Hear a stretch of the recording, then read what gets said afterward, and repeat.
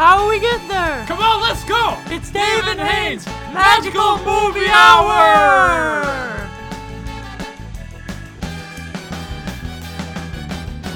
That smell powers straight into the back seat. What is up, guys? You're listening to Dave and Haynes' Magical Movie Hour. We got my boy Dave over there. How's it going? This is your boy Dave. Yep. We're going to do things a little differently. We got a movie of the week, and we're going to actually be interviewing my boy Dave on his Kingdoms of War animated series. So let's get it going. All right, so I guess how we're going to start things off, we're obviously going to do the movie of the week. As of this recording, today is Good Friday, so I thought that in keeping with the spirit of Easter week, we could talk about George Stevens' greatest story ever told, and it's the story of Jesus, I believe. This adaptation was based off of a novel. There's been like so many versions of the story throughout the years. A few years back, even this was, by the way, this movie came out in 1965, so a good while back when the biblical movies were a big thing in Hollywood, in the late 50s, early 60s. Hayden, have you seen any biblical movies of that time? I don't think I have. Okay, there's so many great movies. Ten Commandments, Ben-Hur, The Robe, the first movie in widescreen, by the way. Okay. I'd have to check that one out. Yeah, it's definitely kind of a fun thing to say. Oh yeah, I've seen the first widescreen film ever. So this movie was directed by George Stevens, and I believe he's in Hollywood history as one of the director who's won the Oscar for Best Director the most times in history. So that's another interesting thing. Pretty solid. Yeah. So yeah, he's always had this director. He's always had big success with his films.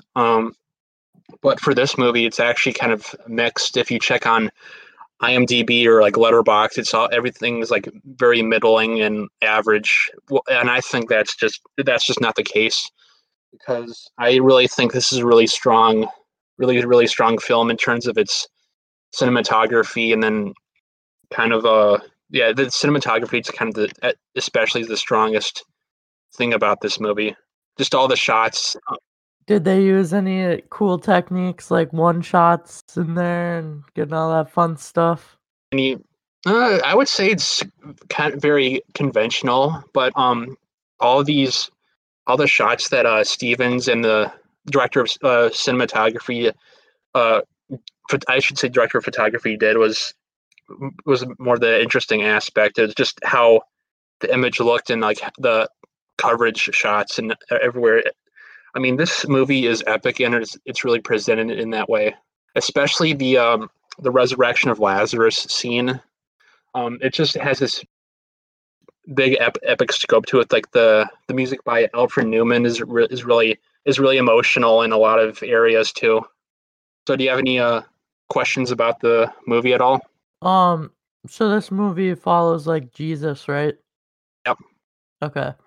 So it's kind of like the classic Easter type story where it goes through like the Holy Thursday type stuff and all the way up till he's resurrected. Yeah. Okay. Funny thing about the resurrection scene is that, like, in that scene, like half of the screen has this kind of strange blue filter to it for some reason. Probably just more like a stylistic choice, maybe. Yeah. For when he's like coming back and it's hype. I don't know. Yeah, definitely. When was this made? 1965. Okay, so it was like color and stuff too. Yeah. This was actually nominated for Best Cinematography that year too. Oh, really? Yeah. It got nominated for 5 awards, but it didn't win anything, which is disappointing. Ah. Yeah. It's been so long since a biblical movie has been nominated for any Oscars. Yeah, I could see that. I mean, And I don't know. It's really I ever since maybe Scorsese's Last Temptation of Christ. There's biblical movies have been very like poor and low budget. It seems like I don't really understand why. I feel like lots of people aren't really out watching them. I feel like they're kinda out right now.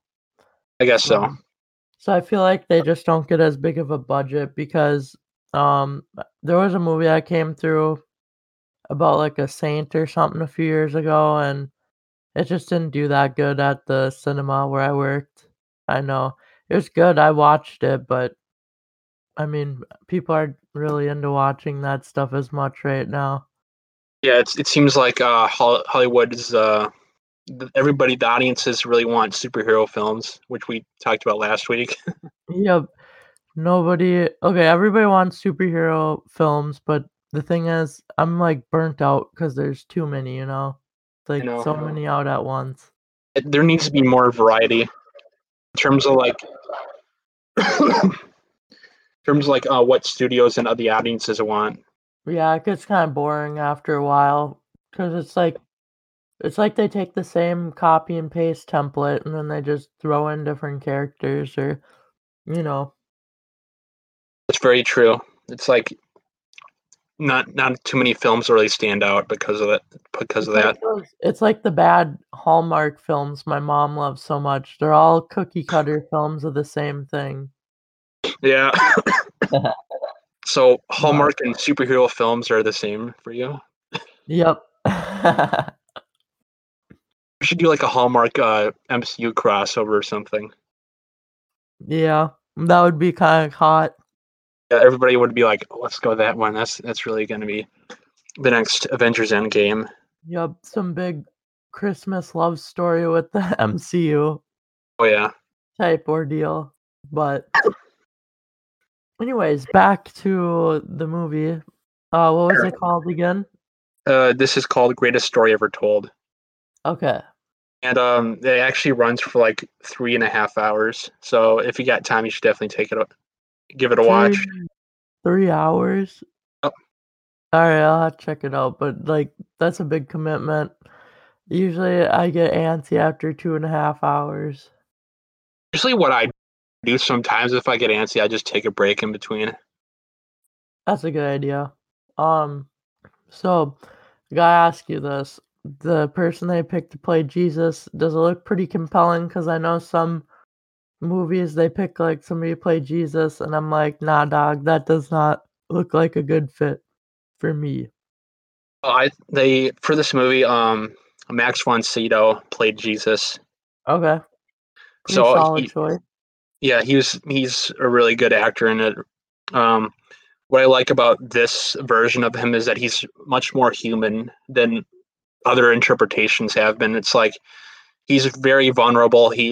You subtly he shows you the Jesus's emotions more clearly in this movie, which I think is more interesting. It just more of the human side of him really comes through. It's like he goes from like kind of being more lighthearted and happy, like more towards the beginning and hopeful. Then he's like just it seems like he's more tortured and sad and like traumatized by the end because like the from what I remember, the Pharisees of Jerusalem are like constantly after him. So that's got to take a toll on somebody.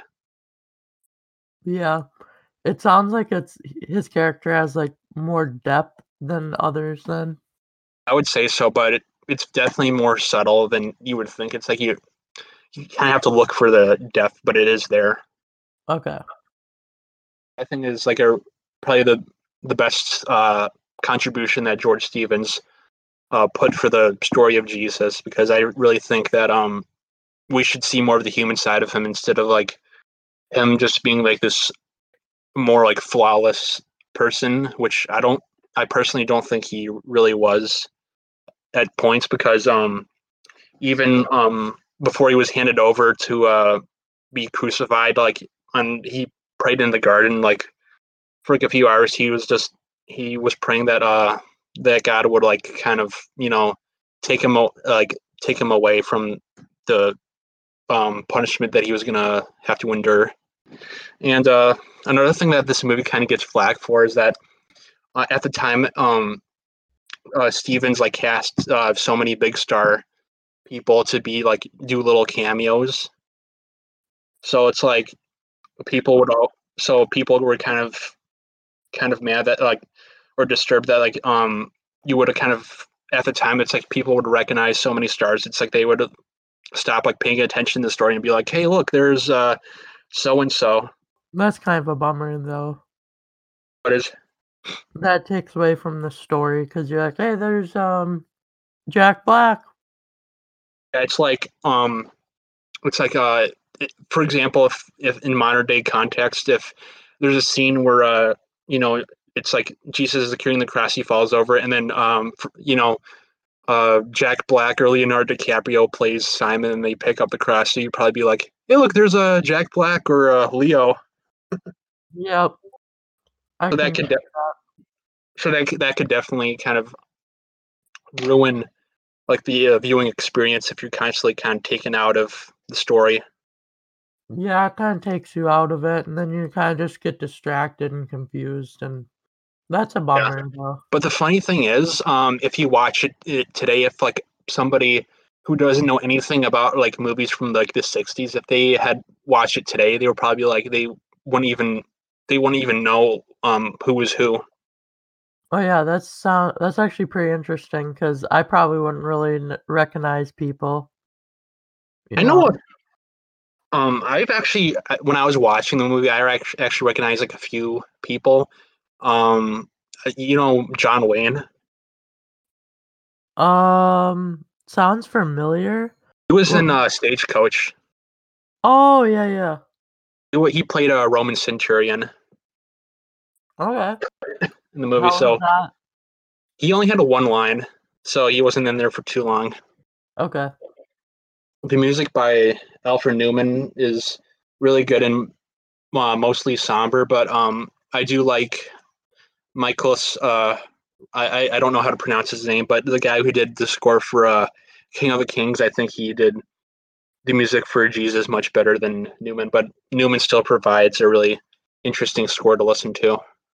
So, Okay, I might have to check that out. um, oh yeah, my favorite actor Charlton Heston plays John the Baptist, and Oh, I would say yeah. he's pretty well suited for the role because he's got this really big screen presence. He's got that voice, that kind of draws attention to himself. So when he does that baptism in the beginning, I really think he was well cast. And a funny story I watched because I have actually watched the documentary of making this movie. Instead of like the production was shot in the Southwest, so like in Arizona and Colorado, instead of like over in like Israel, because I think I've Steven said that the locations in the Southwest were more interesting or more appealing than the holy sites, which I think is kind of I don't know. I would rather shoot in the Middle East, but whatever. So when Charlton Heston was doing like the baptism scenes for the people who were getting baptized, the water in the Colorado River was really cold, icy cold. So everybody was like freezing whenever they like when the river. So I think this is actually a quote from Charlton Heston where he said, you know, if the water was this cold back then, Christianity would never have gotten off the ground. That's funny. So I thought that was really interesting kind of to know about I feel because bad for those people. yeah, they have to go in there like it's like 20-degree water or whatever, and they're like, I just want to go home. I'd wanna go home. I hate cold water. It takes me like 2 minutes, like 20 minutes to get in the water if it's cold. Oh, yeah, me too. At least 20. Yeah. Well, I think I've really covered what I wanted to say. Oh, one last thing: the Last Supper scene was actually inspired by Leonardo da Vinci's Last Supper painting, which of course was botched. I've heard it was botched. Yep. Were you in my humanities class or you? No, I wasn't. Okay. Okay. For those who don't know what I'm talking about. I had this humanities teacher, Graysick, who absolutely hates the Last Supper painting because of the process in which Da Vinci painted the fresco of the Last Supper. The process, he did it incorrectly, so now it's like all the colors are like everything's fading away. So that's why he said he botched it. What were we gonna say, Hayne? I did art appreciation instead of humanities because it was full. So, Oh, okay, gotcha. all right, David, what would you rate this movie? Personally, I think this is a 4.5 out of 5 stars. It has a slower pace, but it's definitely worth a watch. Okay, I should definitely go watch it then, because if you gave it 4.5 out of 5, then seems pretty solid to me. So, Yeah, it's a good time. so next up on David Haynes Magical Movie Hour, my boy Dave made a sweet animated series called Kingdoms of War, the animated series, and I'm just gonna talk to him about it. We got episode 1 that came out. How often do you think you're gonna release these, Dave? Well, optimistically speaking, every episode should come out like every week and a half, but it's going to be more like every 2 weeks that a new episode will drop on YouTube. Ah, that kind of grinds my gears. You left us at a good cliffhanger. I know, I'm sorry, but the process in which um, I make these takes a little bit. I understand that because it's all like, I tried to look at it and break down how you would have did some of that, and Mm. it looks kind of tedious. You want to give us like a rundown of, like, for example, how you get the ship to fly or like walking scenes? Okay, so pretty much what I do with the animations is it's very limited in its approach, but I try to get the best out of it. So, like, for example, if you see like the ship flying, first of all, I drew the ship, on like a piece of paper or whatever, and then I expanded the kind of like the space in between, so I could like use like the crop and zoom feature on it, so it looks like the ship is like flying by or whatever. Yep. Um, so yeah, it's kind of simple, and it's in the way I do it. The same thing goes for the walking scenes, but that time I use the background and I use like the crop and zoom feature. Where it's like I have like a start point and then there's like an end point, so the background's moving, and I just put the characters in the foreground to make it look like they're walking through the jungle or something. So you just like zoom in and keyframe kind of. Yeah, Okay. Yeah, it's pretty cool. I think it works really well for what you're going for. It's probably one of the most creative things I've seen from you. It's pretty dope. thank you. I love the Ford scene with Carter. Yeah, that was a fun scene to write and do. It's got enough room for your groceries and your golf clubs. You can fit the whole family in the back. I don't know. The kids will love it too. That was great. Yeah, Carter's character, he's always been fun to write because he's always that you know classic hero who's like really confident and like just cracks up all these jokes too. Yeah, I love Carter's character, just like the comedy use for him. It's really goofy and I love it. Works for Thank you. him. Yeah, he's really good at delivering that dialogue too. Yeah. I've noticed that you have guest stars too on this. That's right. So every episode is I've had a few guest stars so far. Making episode 2 right now, and I've had one of my. There's going to be a new character introduced, but just for the episode, I got one of my friends to do the voice, so it should be an interesting story to see. Yeah. And I also thought it was kind of funny how you kind of used the inspiration of the coronavirus to help play your story out. I thought it was really funny. Yeah, I thought that would be kind of like a cool idea to do. I think it really works for it. I really like it. Thank you. It's kind of funny to watch, and they're like, "Oh, it's the deadliest disease to mankind and stuff," and they're all freaking out. Yeah. I think it's kinda cool, um, how you were able to do, like, the drawings and stuff, like, make 'em move. Are those, like, cut out people that you, like, put on there, or are they, like, drawn in?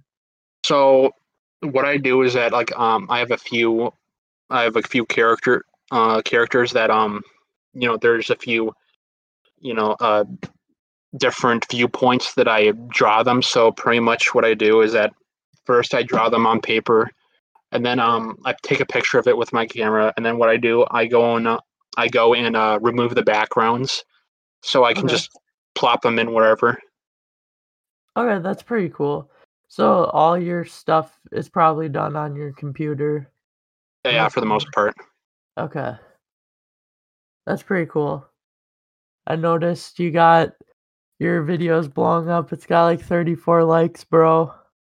I'm surprised, but it's good to see people tuning in because it definitely takes a lot of work to make one of these. Oh yeah, for sure. I wonder if they've seen Kingdoms of War at least. I don't know, but I don't think it really matters if. But obviously, there's going to be a one or two things that if you hadn't seen the first movie that would leave you confused. But I do think that you can still like watch this first episode and be kind of know what's going on. 'Cause I really liked your movie Kingdoms of War. It was pretty good. Basically, maybe you can explain like your whole idea around that movie and how it translates to this show. Sure, I can do that. So when I made Kingdoms of War, it was for my high school film festival called GWIF, which stands for the Golden Waffle Iron Film Festival. I didn't come up with that name. I still to this day don't like it, but that's what it's called. Um, so I had the idea of doing this adventure film, kind of like Indiana Jones, like way back before there was like no. Originally, there's gonna be like no sci-fi or fantasy elements. It was pretty much gonna be like an adventure where this guy, um, it was gonna take place during World War II. Kind of a little bit of the final plot where the American and German guys like have this dogfight or whatever, then they land on this island or something. That's the idea I had. And then I came up with the idea to kind of say, you know what, let's make this a little more interesting. How about we have this alien civilization like secretly living on Earth for like hundreds or thousands of years, and then just by chance, like these guys they meet all of a sudden, the Americans and Germans and and then Emperor Cyrus, who is part of a race called the Kurlosians. And I thought it'd be interesting kind of to see how everything would turn out or whatever. So that plot element got introduced after that, and then kind of everything came together after that.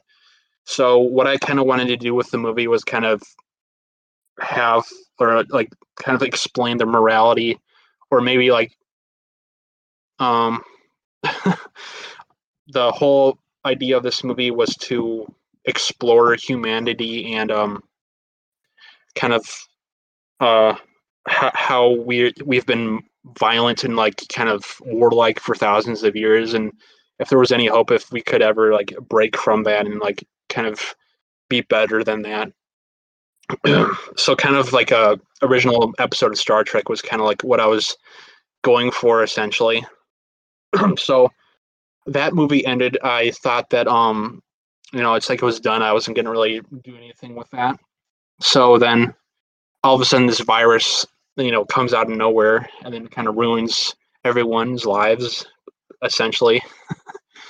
So then I was in the middle of making my new film, and I couldn't really work on that anymore. So I got the idea of doing this animated series, and I looked at all my films and I was like, I think I'll you know what? I think I can do a Kingdoms of War kind of cartoon series. I think that would be interesting to see or whatever. So I ended up coming up with the idea of having this virus kind of be the main thing that they're working against, because obviously I got the idea from the coronavirus, but the virus in the series is much more dangerous, and like the death toll is much higher. So I thought that'd be fascinating to kind of that'd be like a good story to tell.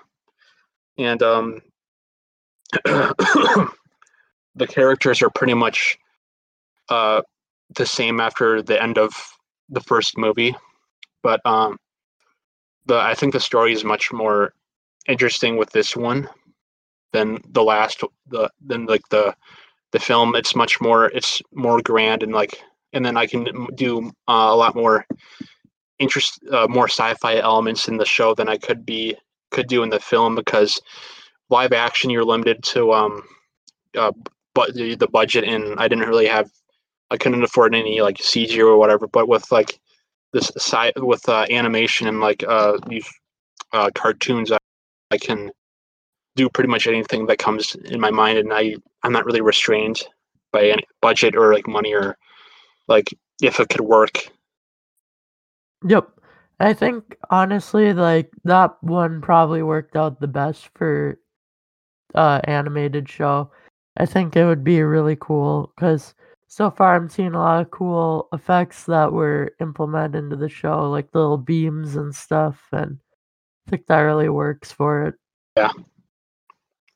That's kind of because what I do think that the first movie was solid, but the thing that held it back was the budget, and everything looks really fake and cheap. So that's definitely an advantage of having this story be in cartoon form. Yeah, and I mean, it was a high school movie, so it's like you kind of run into that, but I think this cartoon form really works out for it because Yeah, you're able definitely. to kind of show off what you really wanted it to be, but couldn't because of money issues or equipment. So what is one thing didn't go your way, but like you're trying to work on making it so that like it goes smoother for the next episodes? Okay. I would say with the first episode, I was really kind of working out how everything would work. I was actually surprised of how much I could really do. But what I'm really trying to work on with this next moving forward is kind of like doing more like action scenes and battles and space battles. Everything which was kind of limited with that first episode, and I would say kind of getting a little more movement in things. Yep, because that first episode we kind of needed to see where things were going. So, but it was a really good pilot episode, I think. Thank you. Yeah, that another thing that I wanted to improve on is like the story, because the first episode essentially is just like a setup thing where it's like you have to introduce story elements, reintroduce the characters where they are, and then kind of move along like the direction and what we're going to be doing. So with chapter 2, the story's really going to I think it's going to get much more interesting and fascinating too. Yeah, and I'm really looking forward to seeing what you're able to come up with that and how that moves along because I really enjoyed the first one and you left us on a cliffhanger, so it should be pretty good. I did, yes.